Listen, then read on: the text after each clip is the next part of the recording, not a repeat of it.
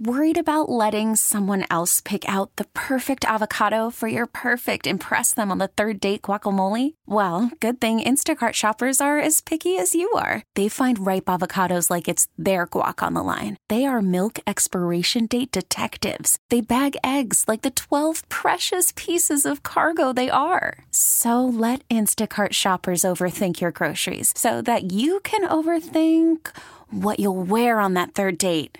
Download the Instacart app to get free delivery on your first 3 orders while supplies last. Minimum $10 per order. Additional terms apply.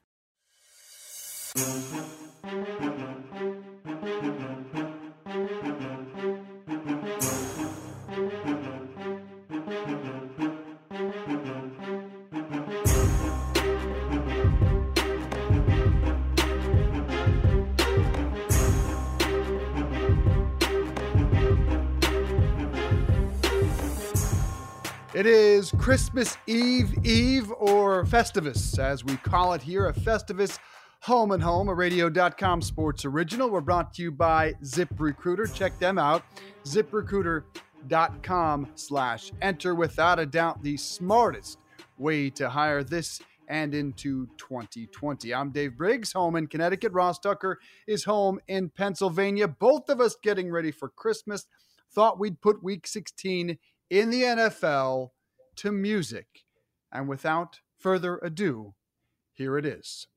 On the 16th week of football, the NFL gave to us 12,000 Julio Jones receiving yards, 11 straight AFC East titles, 10 touchdowns in regulation between the Redskins and Giants, 9 mediocre Jason Garrett seasons, 8 Eagles wins, 7 Rams losses, 6 drop Cowboys passes, 5 teams Ryan Fitzpatrick has thrown 4 touchdowns for, 4 Jameis picks, 3 home losses for the Seahawks, 2 touchdown passes from Lamar Jackson and Mark Andrews in 70 seconds, 1 single season receptions record by Michael Thomas.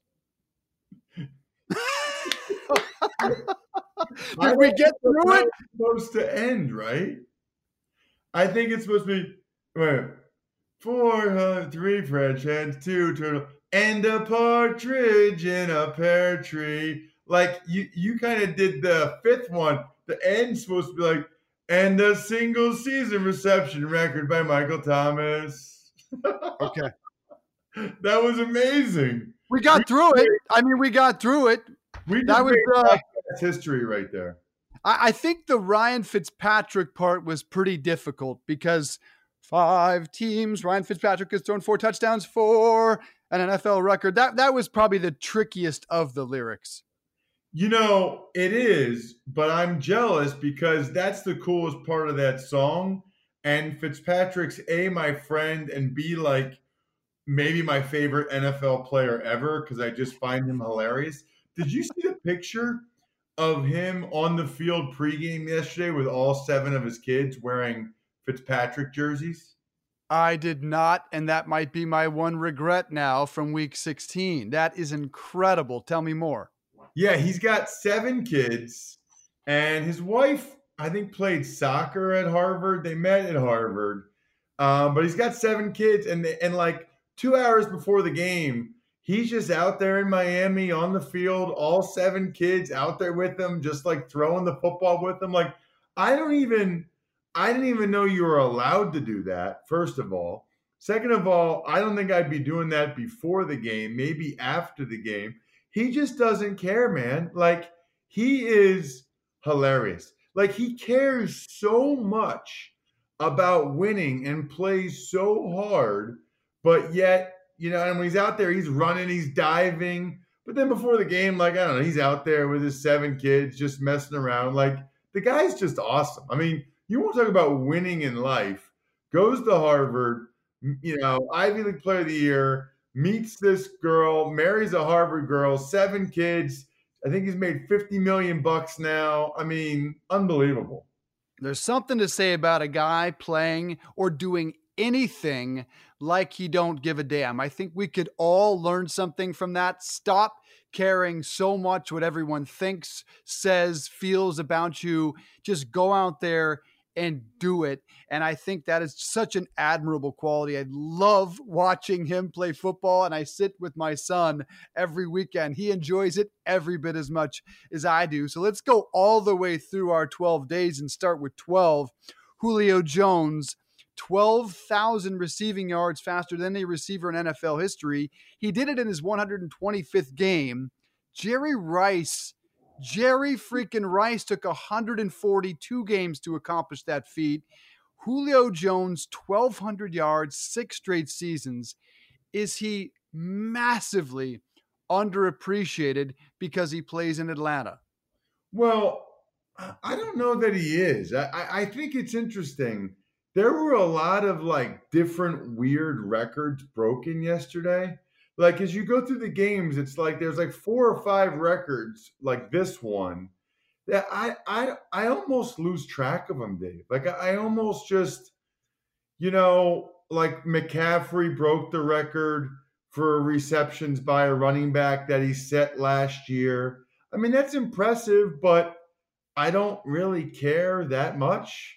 Julio Jones fastest to 12,000 receiving. I don't know, Dave. I feel like we get inundated by numbers and stats and records. He's a great player. No one disputes that. I really don't care who the fastest is to 12,000 yards. Like Michael Thomas, most catches ever in a season. That's a record, bro. Like that's like a legit record in my mind. Like that's something we should talk about. That's awesome. A lot of these other ones, I'm just like, okay, all right, that's great. Like I don't. Do you care? Am I being? I care because he did it in a season faster than the greatest receiver of all time. I care about historical comparisons. If it were 1 game or 2 games faster than Jerry, it wouldn't mean a lot to me. 17 fewer games to reach that number is mind-boggling to me, but it will be interesting how we view him, how we view, more importantly, Matt Ryan when all is said and done. His numbers are probably going to be somewhere around the top 5 in all essential passing categories. Will that put him into the Hall of Fame? But in the more immediate future, the question is about Julio's coach. Is Dan Quinn back next year? Well, I think he's doing enough now that I think that they're going to really strongly consider it. I do. I mean, I think they have, if you look at it over the years, Dave, when teams finish this strong the way they have, a lot of times the owner thinks, you know what, especially if the owner likes him, like I think he likes Dan Quinn, and especially if they've had success like they have going to the Super Bowl, I think a lot of times the owner's like, you know what? I'm going to err on the side of keeping this guy and giving him one more chance. So I think it's a distinct possibility. And it's another one of those where you have to say to yourself, if I fire him, who am I going to get? Like, who do I want out there that I think is better? I wouldn't be surprised, Dave, if this is one of those where Arthur Blank for a couple of weeks maybe tries to get somebody better. And then if he can't, he just sticks with Dan Quinn. He might be a guy that doesn't get fired till 2 weeks after the season. You look at the season and they lost 6 straight in the middle. And you could argue they finished pretty well. They won 5 of 7. To me, I think he's got to be gone because he replaced all the coordinators to start this year. And where do they end up after replacing all of them? 6 and 9. And that's just taking a step back too far. But I think you put out your feelers and you see who's out there who might be wanting to jump on this opportunity. And if, say, there is like a Lincoln Riley, or if you love Matt Rule, or if there is interest in Urban Meyer, if there's someone that really excites you, if you're Arthur Blank, you have to make that move. But if you're just going to go with another NFL retread, I'm with you. Let's stick with the coach who's got this team to a Super Bowl. Let's continue the countdown with the Patriots, who are 11 straight AFC East titles, 24-17. They beat the Bills on Saturday. I'm sitting here watching this game, cheering passionately for New England strictly because I talked so much shit about Buffalo and I just wanted to be right. So they cover the spread, but really Buffalo has to be the story there, down to the 15-yard line and the final moments of this game, and they just couldn't get the game winner. Tom Brady 32-3 against Buffalo, but Josh Allen really did outplay him in this game. How do you feel differently about either Buffalo or New England after Saturday night? Well, and I would disagree with you there. I do not think Josh Allen outplayed Tom Brady in the game. Okay. I thought Brady was really sharp, and it's funny. I had two big takeaways from the game. One is that probably for the first time, Dave, in a couple months, I now think that the Patriots are capable of winning 2 playoff games, even though they might be against the Chiefs and the Ravens and going to the Super Bowl. I thought that the Patriots dominated that game up front, both sides of the ball. They ran it very effectively, much more effectively than the Bills did.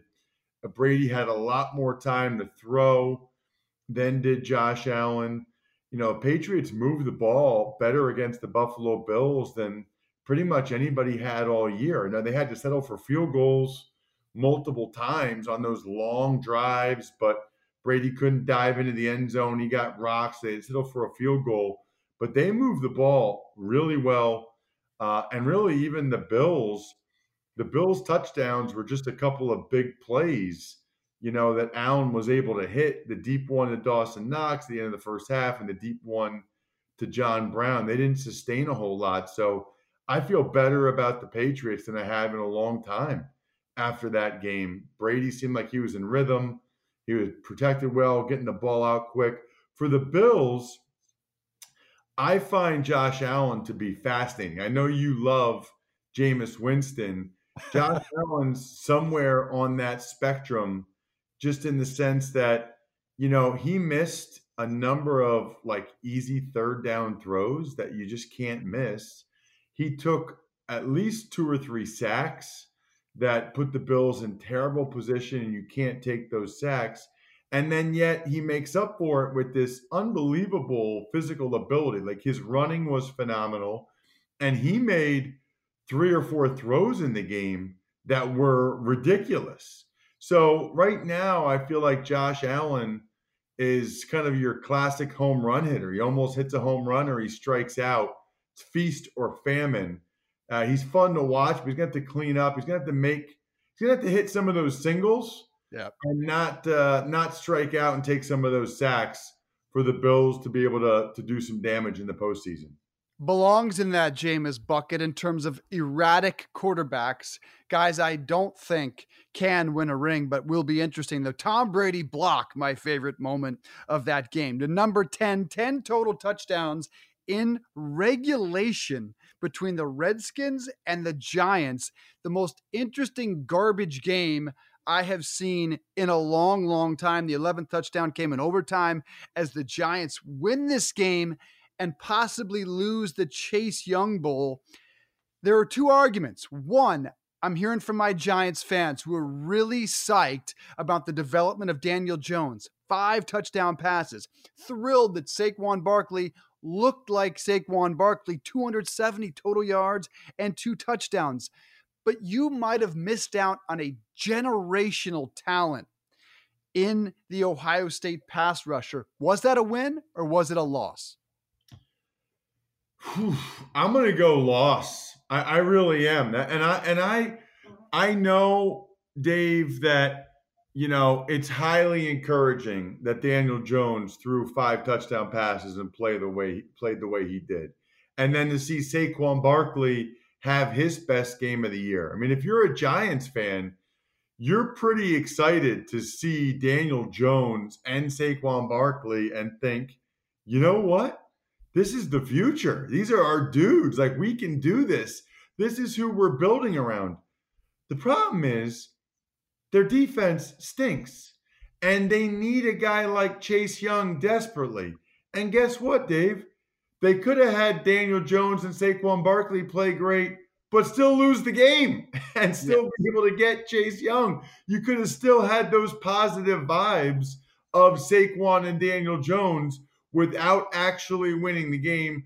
I think Chase Young is by far the most dominant defensive player coming into the draft at a gigantic position of need for the Giants, and they very likely just blew that opportunity yesterday.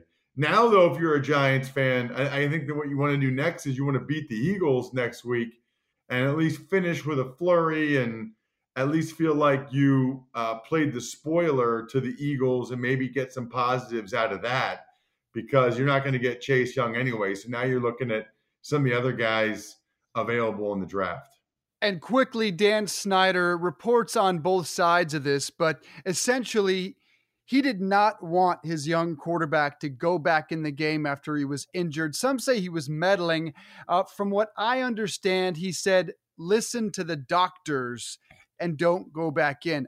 I have a problem with a lot of things Dan Snyder does, but I'm not letting my young quarterback go back in that football game. No way, no chance. This is my multi-billion-dollar organization, and I too want Chase Young. Smart move, I say, by Dan Snyder. And you?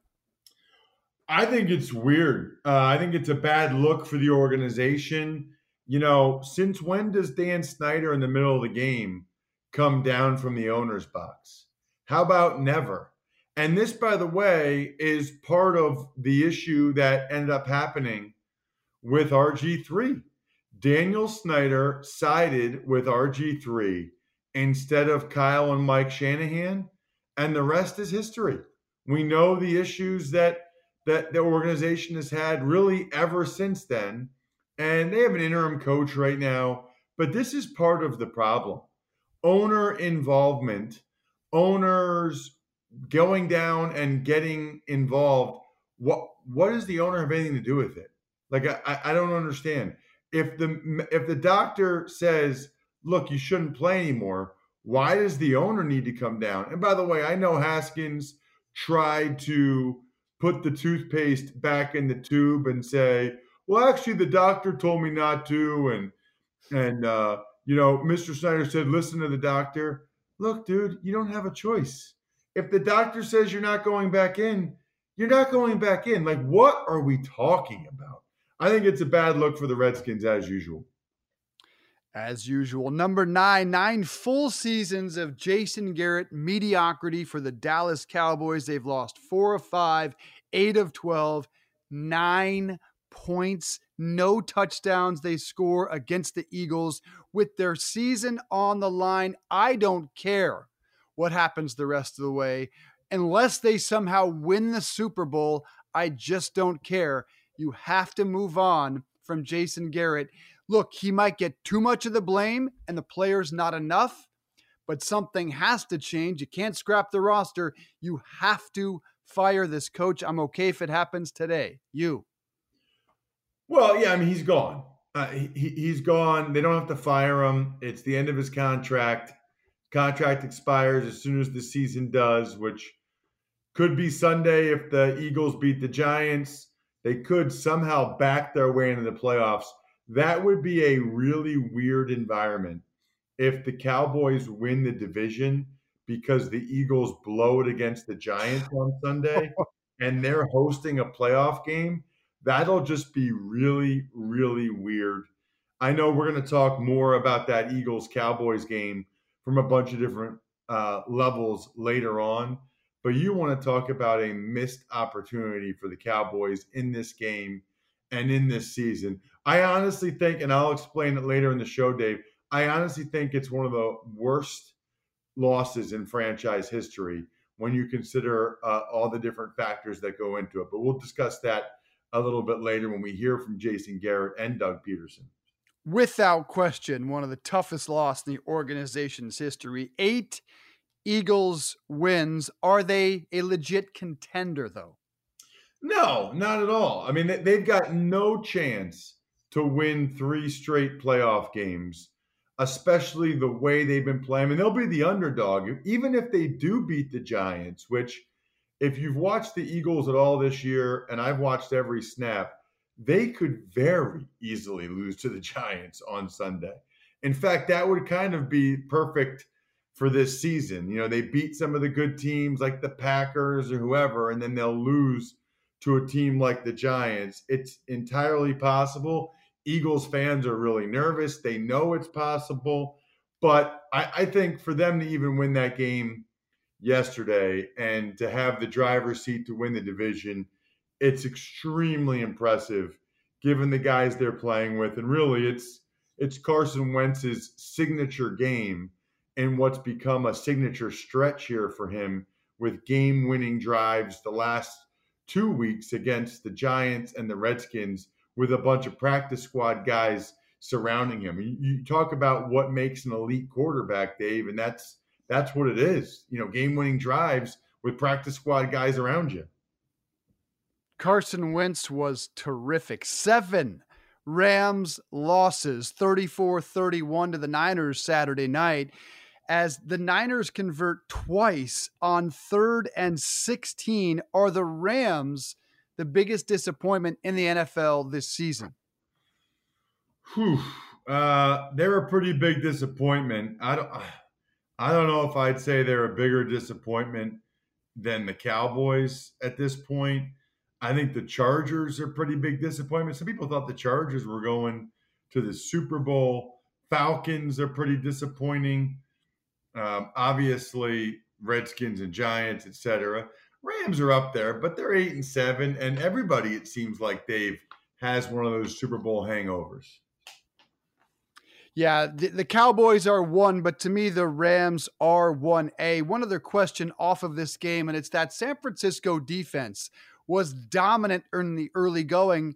They've now given up 35 points per game in the last 3 weeks.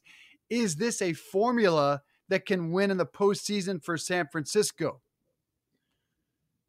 No, I don't think it is. And their defense has been decimated by injury at all 3 levels of the defense, and they're not playing as well as they were earlier in the year. Now, you know, if they beat Seattle Sunday night, they only have to win 2 home playoff games. So they absolutely have a chance, but not feeling nearly as good about them, Dave, as I was when their D-line was killing everybody in front of them. 6 Cowboys drops. Not sure which was worse, Michael Gallup, Jason Witten, or Amari Cooper, or the fact that Amari Cooper was not in the football game when the game was decided on 4th down, a rotation thing, says Jason Garrett. How in the hell is he off the field? And there's another issue of Amari in big games. He had 4 catches on 12 targets. Remember, he had 0 catches against the New England Patriots. Is this a guy they have to build around, franchise tag, or extend long-term? That is an interesting decision, considering Michael Gallup is already a 1,000-yard receiver himself, and Amari Cooper is going to get between $18 to $20 million a year. I think the focus on him being out on 4th and 8, to me, is laughable. I mean, they had 6 drops, Dave. Dak Prescott missed at least 5 wide open throws. That's 11 what should be easy completions in the NFL right now. And the focus is on a coaching decision to not have Amari Cooper out there. Look, I got news for you. Jason Garrett's gone, so who cares? Secondly, Amari Cooper hadn't done anything the last 2 weeks. Thirdly, it's not like they threw the ball to the guy that was in for him. They threw the ball to Gallup, who's a 1,000-yard receiver himself, who was in man-to-man coverage against the Eagles' 5th cornerback, Sidney Jones. I just think that becomes something that everybody talks about on radio and TV. That's what we're talking about? They had 11 drops and missed throws, and we're talking about a 4th and 8 play where they threw the ball to their 1,000-yard receiver, who's really their best deep threat, against the Eagles' 5th corner. I mean, I don't think that's that big a deal at all in the big scheme of the game.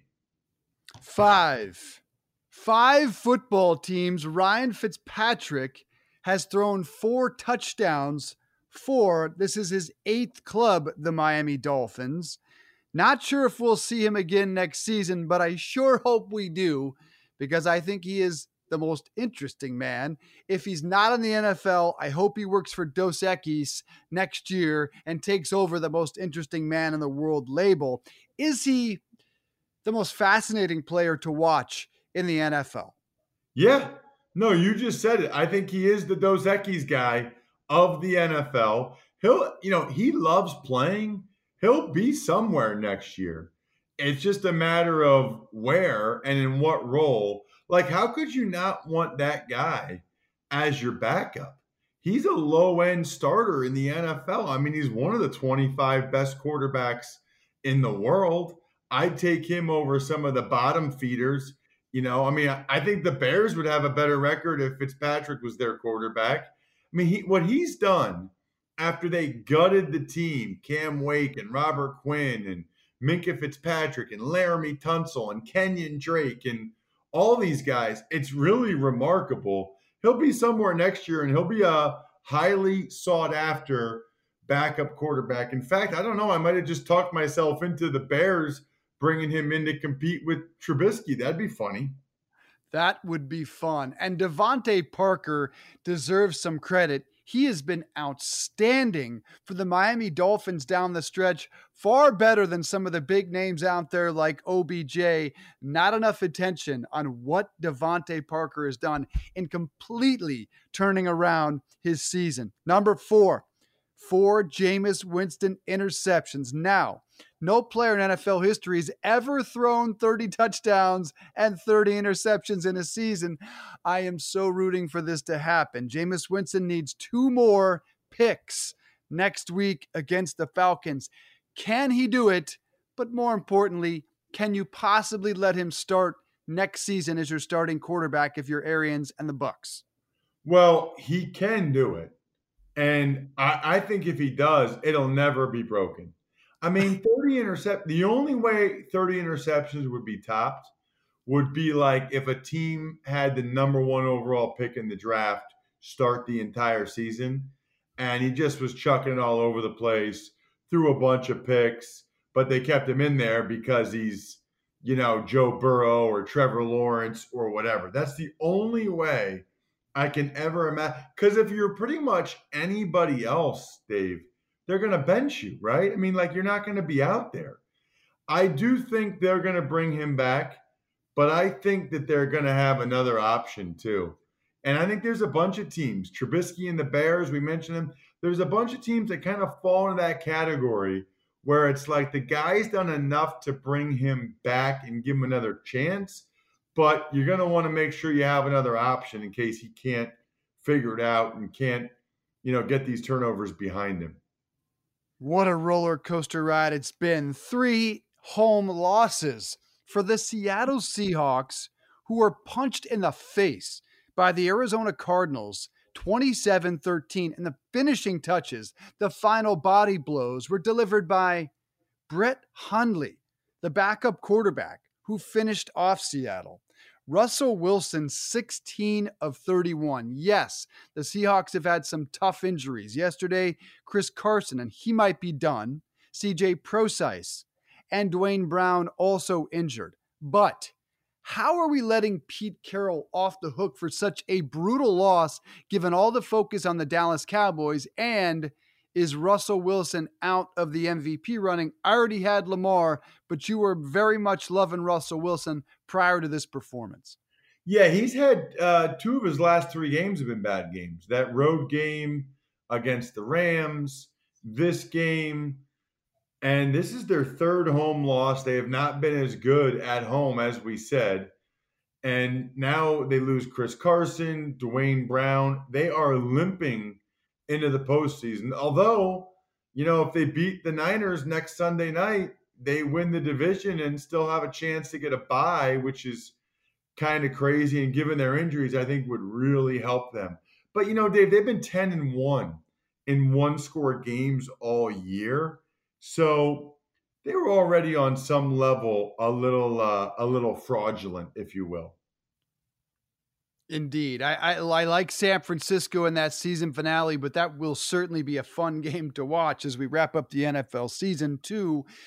Two touchdowns from Lamar Jackson to Mark Andrews within a 70-second time period. The Browns were up 6-zip, and the Ravens were lifeless in this game. The Ravens big time lit it up, 31-15, 11th straight win, the number 1 seed. But Mark Ingram, a non-contact injury to his calf, no word yet on how serious it is. The drama, though, continues in Cleveland. OBJ throws his helmet, a heated exchange with Freddie Kitchens, Baker Mayfield screaming at a fan who is booing him walking off the football field. Once again, we reset the Ross Tucker drama countdown in Cleveland. What do they do to start fresh next season? Do they bring back this entire group as is? Well, first of all, I think that, OBJ, I think he just saw how much attention Landry got last week when he blew up at Freddie Kitchens, how many social media hits that video got. And maybe OBJ was like, I want some of that. I want some of that pub. I want some of that attention for getting in a screaming match with my coach. I mean, I'm joking, but who knows? Stranger things have happened. If they don't get rid of Freddie Kitchens, they have no idea what they're doing. We talked about it last week here on Home and Home, Dave. If you asked 100 people, Ron Rivera, Mike McCarthy, or Freddie Kitchens, not a single human being would say Freddie Kitchens. So how could you possibly bring him back as coach? You can't. And Baltimore, your clear best team in the NFL, and how would a serious injury, if that's the case for Mark Ingram, impact that? I think it would hurt. I don't think it'll be serious, but calf injuries can linger. It's a good thing he doesn't need to play the next couple weeks. I'll be curious to see how effective he is. They might even have him sit out, that divisional round against the winner of what we presume will be Buffalo and Houston in the 4-5 game. So I think they might even have him sit that one out and get ready for the conference championship game. I now do, though, think that both the Chiefs and the Patriots could conceivably beat the Ravens. I think that'll be a good game. They're both playing well. Ravens have shown a little kryptonite when it comes to Cleveland. I mean, it was 6-0 like late in the first half, but then Lamar rallied like he typically does and threw some really nice passes to Mark Andrews. I thought he was on the football field far too late in that ball game. Boy, John Harbaugh is playing with some fire. The single season reception record for Michael Thomas, passing Marvin Harrison. He'll likely get to 150. He's at 145 at the Panthers next week.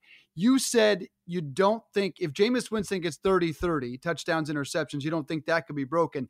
Can this be broken if Michael Thomas goes over 150 catches in a single season? And how do you explain his success each and every week when every team knows they have to game plan for really one thing, and that's stopping him, and they cannot do it? What one thing explains his success the most? Well, I think he'll get another 5 to 10 next week. And I think the only person right now I envision breaking that record is probably him again.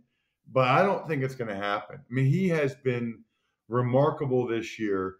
It's two things in my mind, Dave. Number one, he is a tremendous route runner with great hands and size. And then number two, Sean Payton is kind of like Kyle Shanahan in that he does an absolute great job of designing plays and designing motion, formation, etc., to get his best guy the ball. I remember one time they were asking Kyle Shanahan about, spreading the ball around in Atlanta and double teams and on Julio Jones and stuff. And he's like, you know what? I just focus on drawing up new ways to get Julio Jones the ball. I don't worry about all that other stuff. And I feel like Sean Payton does that with Michael Thomas. The route he put on Logan Ryan was a beauty. Just had his head spinning. That's your 12 days of NFL in week 16. If anyone needs Christmas carolers, Ross Tucker and myself are available for the holiday season. If you need to hire anybody, Christmas carolers like me and Dave or anybody else, go to ZipRecruiter, because ZipRecruiter doesn't depend on candidates finding you. It finds them for you. Its technology identifies people with the right experience and invites them to apply to your job so you get qualified candidates faster. In fact, after posting your job to ZipRecruiter, you're going to be amazed how quickly great candidates apply. You'll be able to find who you're looking for in just a few days.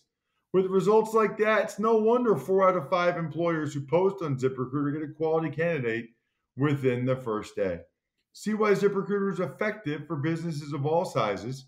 Try ZipRecruiter for free at our web address, ZipRecruiter.com/enter. That's ZipRecruiter.com/ENTER. ZipRecruiter, the smartest way to hire. All right, coming up, is Jason Garrett fired? We'll hear from the Cowboys head coach on 105.3 The Fan, also Doug Peterson and Elliott Shore-Parks, WIP Radio. Join us to break down the Eagles-Cowboys Sunday game after this on Home and Home. Worried about letting someone else pick out the perfect avocado for your perfect impress them on the third date guacamole? Well, good thing Instacart shoppers are as picky as you are. They find ripe avocados like it's their guac on the line. They are milk expiration date detectives. They bag eggs like the 12 precious pieces of cargo they are. So let Instacart shoppers overthink your groceries so that you can overthink what you'll wear on that third date. Download the Instacart app to get free delivery on your first 3 orders while supplies last. Minimum $10 per order. Additional terms apply. We really need new phones. T-Mobile will cover the cost of 4 amazing new iPhone 15s, and each line is only $25 a month. New iPhone 15s? It's better over here. Only at T-Mobile, get 4 iPhone 15s on us and 4 lines for $25 per line per month with eligible trade-in when you switch. Minimum of 4 lines for $25 per line per month with autopay discount using debit or bank account. $5 more per line without autopay, plus taxes and fees. Phone fee at 24 monthly bill credits for well-qualified customers. Contact us before canceling account to continue bill credits or credit stop and balance on required finance agreement due. $35 per line connection charge applies. See T-Mobile.com. Christmas came early in Philly, and in Dallas, they are airing their grievances on this Festivus morning. HomeandHomeRadio.com sports original. We are brought to you by ZipRecruiter. Check them out. The smartest way to hire. ZipRecruiter.com/enter. I'm Dave Briggs, home in Connecticut. Ross Tucker's home in Pennsylvania. We'll go to the home market of the Eagles and the Cowboys after a devastating loss for Dallas, one of the worst in the organization's history, 17-9. And for now, it looks like their postseason hopes are over, but they are still alive. Let's start in Dallas, 105.3 The Fan. They had Jason Garrett on this morning to talk about a lot of things, namely Amari Cooper being out of this game with the game on the line. Was it, as we heard, a rotational thing? How is your best receiver out of the game with the game in the season on the line? Here's Garrett. Towards the end of the ball game, we started rotating Tavon Austin in to the game, particularly when we got into those situations where we're on the ball a lot. The play that we had called for the 4th down play was one that we used 12 personnel. We wanted Witt and Blake to be in there together. That's why Randall Cobb was out in that situation. Then we left Tavon outside. The matchup we wanted was the one we got. We wanted MG in the corner on the left-hand side. We anticipated getting that look if they were playing that coverage, and unfortunately we weren't able to convert the play. Jason Garrett on 105.3 The Fan in Dallas this morning. They had timeouts, Ross Tucker, but now they've lost 4 of 5, 8 of 12. Their top wide receiver out of the game with the game in the season on the line. The hashtag all night was Fire Garrett. Is it over? Yeah, it's over. It's really been over. I mean, unless they were going to go to the Super Bowl, which they're not going to, he wasn't going to be back. He shouldn't be back. They've got a very talented roster. even though the defense has underachieved as much as anything else, they should bring somebody else in to see if they can get this group to the next level.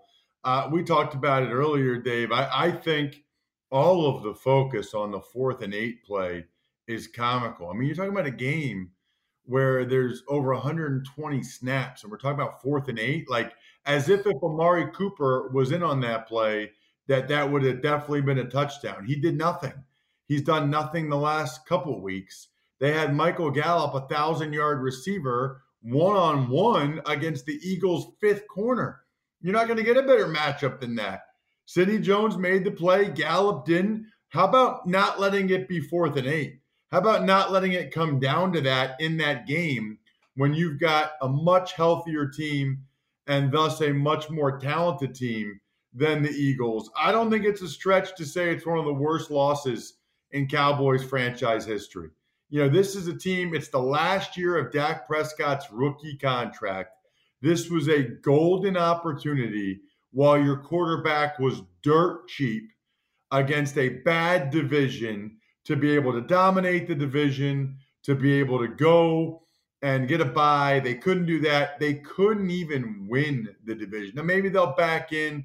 We'll see what happens with the Eagles and the Giants. But this is, you know, an unacceptable loss for the Cowboys from top to bottom. 6 drops, all the missed throws. I mean, you're letting Miles Sanders run into a gigantic touchdown hole with on the 1-yard line. Nobody's in the play side A-gap.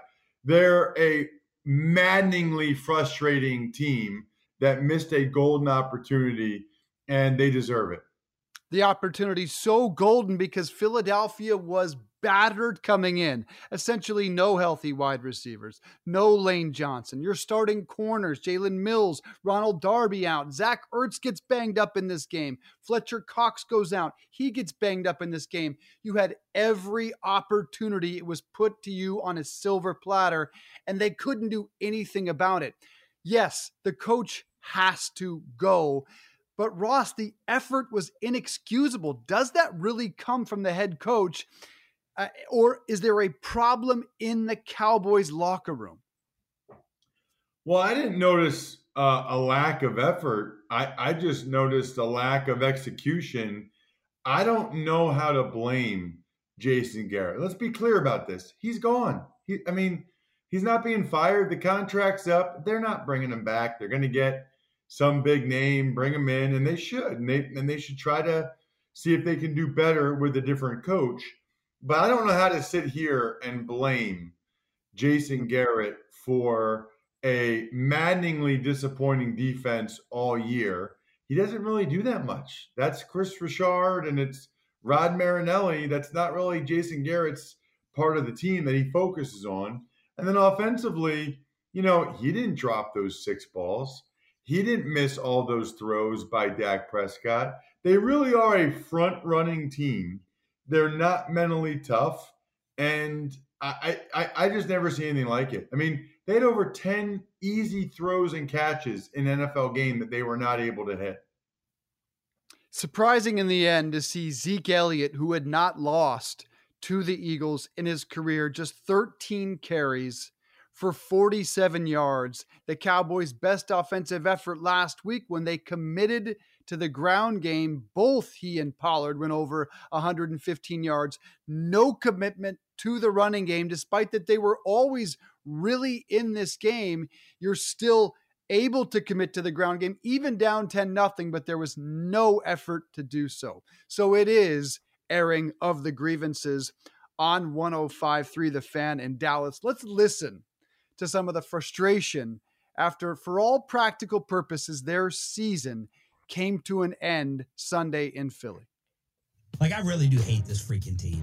And my mom will text me, Dad, you don't really hate. I'm talking about sports hate. Like, I sports hate this team so much. They're so in love with themselves. The same standard crap afterwards. This was a perfect loss for them. Because it encapsulated the entire season. Right. The inconsistency on both ends, the total lack of ability to step up in a big time moment. And Dak was not good either. Dak was bad. I'm going to tell you what, I am so sick of watching this on again, off again bull crap from our Cowboys. You're going to show up and drop 44 points on the Los Angeles Rams. And then it looked like our practice squad played Philly's farm squad yesterday. A very meaningful game because of the circumstances within the league. And we've had times this year, a lot, when we didn't play as well as we wanted to play, but we had in mind stepping back up here and getting on the run and having some good things happen. This is a disappointing setback for that locker room and for all of us, and I know it is for the fans. I don't want the Cowboys to win. I know what's going to happen on Sunday. I'll be rooting against the Eagles. I'll be rooting for the Cowboys. Right now, like I don't want to see them rewarded whatsoever. It's like watching the little spoiled brat yell, scream, and kick and stomp, and they get taken into the mall, the nicest store. Like, I have no desire to see them rewarded. Get everyone out of here. Fire all these fools. And that is Sean and RJ 105.3, The Fan in Dallas. Excellent analogy. If the Cowboys were to make the postseason, it would be like rewarding those kids, taking them to the mall after a tantrum. I've been down that road far too many times. So there's the question, Ross. Cowboys, they're at home against the Redskins. Eagles, they take on a suddenly resurgent Giants offense. Danny Dimes was excellent. Saquon Barkley was unbelievable. His best game of his career, arguably. Could Dallas still back their way into the postseason? Without question. Anybody that watched the Eagles this year, especially the last few weeks, even when they beat the Giants on Monday Night Football and the Redskins, knows that they are very capable of losing that game. And wouldn't that be something if the Cowboys make the playoffs because the Eagles lose to the Giants? That would be a strange week in Dallas, a strange playoff game. And who knows, maybe then the Cowboys go on a playoff run. That would be hilarious. Unlikely, but hilarious. That would be something. What a spectacular post-game performance, by the way. Check out Twitter by the Giants quarterbacks, Danny Dimes and Eli Manning, out at a bar in New Jersey playing Flip Cup. Bravo! Giants just became my second favorite team in the NFL. That's my kind of squad, post-game Flip Cup. All right, let's ask Elliott Shore-Parks, WIP Radio in Philadelphia, about that possibility. Could the Cowboys actually get in the playoffs? Could the Eagles lose to the Giants in debilitating fashion? That sucked. Let me try that again. Nailed it live. Can't do it to tape. All right. 3, 2, 1. All right. So let's follow up on that possibility. Could the Cowboys still back their way into the postseason? Could the Eagles lose to the Giants in week 17? Let's ask Elliott Shore-Parks, WIP Radio in Philadelphia, about that possibility. Elliott, congratulations on the huge win by the Eagles yesterday, but do you think it's possible that the Eagles lose to the Giants in week 17? Look, it's Philadelphia. The chance of a debilitating loss is always a possibility, but I would say just from being around the team all this year, I feel like I have a really good read on them right now, and I don't think there's any way they lose next week. I mean, the defense has been a little worse on the road. Obviously, Daniel Jones' big game yesterday is maybe a little concerning, but I think last night was really a turning point for this team and really a turning point for Carson Wentz. I think they have a ton of momentum right now. They're playing really good. And I think just the chances of them blowing an opportunity like next week are very slim. Boy, that's interesting, Elliott. I certainly hope you're right. But, I mean, they blew an opportunity like they had against the Dolphins. They blew opportunities against the Seahawks and the Patriots, and they got darn close to blowing opportunities against the Giants, the Redskins, the last couple weeks. I mean, it's the same guys, right? Yeah, the only difference I would say, though, is you're right about, the loss to the Dolphins, right? The losses to the Patriots and the Seahawks. The difference is Doug Peterson has shown he knows how to win these close games, right? I mean, he showed it yesterday. He showed it in the previous 2 weeks. And you're right, they did almost lose, but it's how they won that gives me the optimism that they will be able to win next week. They're winning because of Carson Wentz right now, right? I mean, the defense played great yesterday, but Carson is playing the best he has all year. He's playing like a franchise quarterback. And again, anything is possible, right? Especially in this NFC East. But I just don't see this team shrinking to the moment of next week. You mentioned the head coach, Doug Peterson. He was on your station, WIP, in Philadelphia. Let's get some reaction from Philadelphia and hear from the head coach now. The Eagles did it! The Eagles did it! I can't, Al. It's, what's it about, 10 hours since it ended. I'm still not positive it actually happened. Could you take a good look at my head? Yep. It looks very nice, actually. All right, well, thank you. It's going to be green in 2 hours. The fans came through. I mean, from start to finish, it was loud. People were proud. People were positive. Nobody gave up, and that's the thing. The Eagles don't give up. We're a team. You know, you've seen the Cowboys. They gave up during the game. They don't play hard. If they get down, they don't play hard. And that's not what this city's about, and that's not what these fans are about. Here's what happened in this season that is different than any other season I can remember. They lost these veteran guys that they paid a ton of money to. And here's what, now you got the kids. And the kids look up to Wentz, right? And they're going, they do. Whatever you say, Carson, whatever you say, Carson. And all of a sudden, it's the 2017 Wentz again. Our guys were in the right frame of mind. I'll tell you that. They had a tremendous week of practice. They prepared well. And our young players are really stepping up right now, and it's exciting to see. Listen, yesterday was a fabulous game, okay? But we're not done yet. We still got to take care of. We've got some work that we got to take care of. We got to take care of the New York Giants. I think they got to treat it like a playoff game. You got to hope they didn't kind of spend it all tonight. You know, they just got to go in and realize, hey, if we win this, we get a home playoff game, and anything can happen. They're 8-7. This is true. You are what your record says you are. I said the 9-7 teams have won the Super Bowl. That's correct. That's the reaction. WIP Sports Radio in Philadelphia. If you're wondering about the dyeing the hair reference, that's Angelo Cataldi, who will dye his hair Eagles green later this morning. The tight ends were outstanding. 9 catches for Dallas Goedert, 91 yards and a touchdown. Another 4 catches from Zach Ertz. The question moving forward, Elliot Shore-Parks, is this Philadelphia team a true contender? I guess it would depend how you define true contender. I mean, they're going to be in the playoffs. And in that way, every team that gets in is a contender. And they're going to open at home, which I think is a big advantage for them as well. And look, the clip there said it, and it's true. You are what your record says you are. And they're an 8-7 team right now. But they're also 3-0, potentially 4-0 heading into the playoffs. And then if they win that first game, you're 5-0 heading into the divisional record. So they are playing their best football of the season right now. And although a lot of the players who at the beginning of the year, everyone thought would have a good year, and that's why they were projected to be good, this Eagles team was still at the beginning of the year viewed as a legitimate Super Bowl contender. So if Doug and Carson, if Doug's coaching at the level he is, Carson keeps playing at the level he is, I don't see any reason the Eagles can't go in and make a deep playoff run. You know, it's funny, Elliot. What's gotten into you, man? I mean, you're supposed to be the Carson Wentz hater, the Doug Peterson hater, the Eagles hater. Like, when did this script get flipped? Yeah, so I think last night actually proved that I've always been correct about this team, and especially about Carson.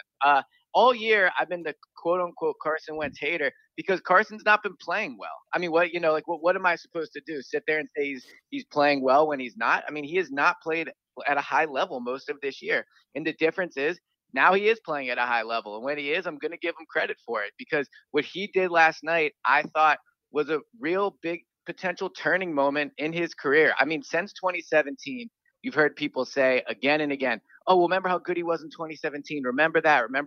Well, it was time to move past that. I was sick about hearing 2 years ago. I thought last night was the first legitimate step he has taken in putting that behind him and actually having some recent memories for fans to look out and point, okay, that's how good he can be. 31 of 40, 319 and a touchdown. Outstanding effort from Carson Wentz. Is there, Elliot, some sort of addition by subtraction when Alshon Jeffrey is not out there? What is there about the relationship between the two? You know, I think it has more to do with the fact that when Carson is out there without Alshon, Nelson Aguilar, Deshaun Jackson, he is the dominant personality on that offense. And I don't mean that as a negative towards those three receivers. They're all very talented. They're all good teammates, right? But the difference is when Carson's running the show, I just think the offense looks better. And I think he plays at a higher level. And when you have young guys out there like Greg Ward, J.J. Arcega-Whiteside, Boston Scott, Miles Sanders, who's quickly becoming an elite running back, it's Carson's show. He's the personality there. He looks more confident and in control. And I think he plays more of his game. I think when he has all those weapons, quote unquote, surrounding him, that he focuses more on like being a point guard and thinking too much. I think when it's just him, he's able to get out there and just play his game. You know, Elliot, I want to know what you think this means for Carson Wentz in Philadelphia and how it changes if they lose to the Giants or he plays poorly in the first round of the playoffs. You know, things change quickly, right? I mean, we're seeing it over the last 3 weeks with Carson. So if he comes out next week, he plays really bad and they lose, well, then clearly, you know, you're going to hear about it. I'm going to write about it. I'm going to be the quote unquote Carson Wentz hater again. There's no denying that. But last night I thought was a legitimate, like turning career defining type of win for Carson. I think it really changes a lot of narratives about him. He's won a big game, right? In the past, he's been on the sideline when Nick Foles has won those big games. He beat Dak Prescott. He hasn't done that in any meaningful game really throughout his whole career. You know, he won a game that basically Doug Peterson called a playoff game. Like last night was a lot of firsts for Carson. And like I said, people want to bring up 2017, but I think the stretch Carson's on right now is more impressive than what he did back then, just because of everything he's been through. And I think last night was the first step of him coming through the other side of all the adversity he's gone through. Of course, that will all change if they lose to the Giants. Talking to Elliot Shorr-Parks, WIP Radio in Philadelphia. How does this defense give up 64 points to Miami and Washington and then hold Dallas to 9? Did they make you a believer? Well, the main difference is they're at home. I mean, this Eagles defense has been dominant at home all year. They're giving up an average of around 16 points a game at Lincoln Financial Field. And that was after the first 2 games giving up 27 or more. So they've been even more stingy recently. Cowboys came in as one of the best third down offenses in the league, one of the best offenses, period. Jim Schwartz completely shut them down. And I am a believer in this defense. I really am. I think that Jim Schwartz has always been somewhat underrated in the city, and that he has had his issues in terms of player development. I think the coaching staff under him sometimes doesn't do a great job. But there's no denying that with Schwartz as a defensive coordinator of this team, they've been a top 10 defense really since 2016. So I was not surprised by the performance yesterday. And I think that when you project and you ask, okay, are the Eagles a real contender? The fact they're going to play that first playoff game at home is a really big deal for this defense. Pretty amazing effort given the starting cornerbacks around against Dallas and that wide receiver core. Elliot Shorr-Parks, WIP Sports Radio in Philadelphia. Merry Christmas, my friend. Thanks so much. Yeah, Merry Christmas to you guys. Talk to you soon. Ross, are you a believer in that defense now? No, absolutely not, because they especially are not good on the road. It's interesting because Elliot said yesterday on the pregame show that if the Cowboys had lit up the Eagles defense, he really thought Jim Schwartz might get fired, which might have meant that Doug Peterson and the Eagles would have been going to ZipRecruiter to try to find a new defensive coordinator. You can too by signing up for free at ZipRecruiter.com/enter, because ZipRecruiter doesn't depend on candidates finding you. It finds them for you. Its technology identifies people with the right experience and invites them to apply to your job so you get qualified candidates faster. You'll be amazed how quickly great candidates are applying for any job, including Eagles defensive coordinator, which after yesterday, highly unlikely to be available. Anyway, with results like that, it's no wonder 4 out of 5 employers who post on ZipRecruiter Get a quality candidate within the first day. See why ZipRecruiter is effective for businesses of all sizes. Try ZipRecruiter for free at our web address, ZipRecruiter.com/enter. That's ZipRecruiter.com/ENTER. ZipRecruiter, the smartest way to hire. All right, we're just about out of time on a football Monday. We're going to be off on Christmas Eve and Christmas and back on Thursday. For me, the thing, Ross, I am most excited for about Christmas is disconnecting. I will be wearing Christmas PJs, as I am right now, for 2 straight days. I hope that includes Christmas dinner, but my mother-in-law might decide otherwise. And I hope to stay off the phone as much as I possibly can. I don't want Twitter. I don't want Instagram. I want to steer clear of all of it. Can I do it? And what are you most looking forward to? I don't think you can do it because there will be some NFL news, NFL transactions, and you'll want to be staying updated for Thursday's show. So I think that will prove more difficult than you think. I do think you'll be able to cut down on it significantly.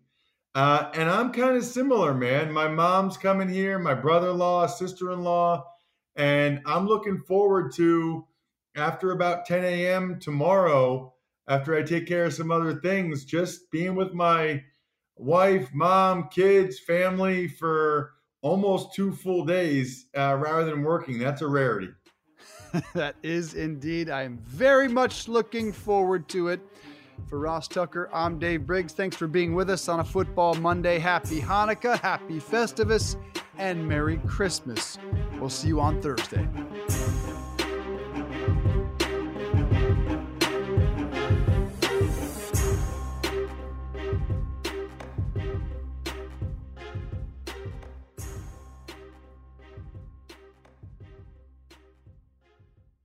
Hey, everybody, it's Ross Tucker. Thanks for listening to the Home and Home podcast. Remember, you can watch or listen live every day exclusively on the radio.com app or on the web at radio.com/home. T-Mobile has invested billions to light up America's largest 5G network, from big cities to small towns, including right here in yours. And great coverage is just the beginning. Right now, families and small businesses can save up to 20% versus AT&T and Verizon when they switch. Visit your local T-Mobile store today.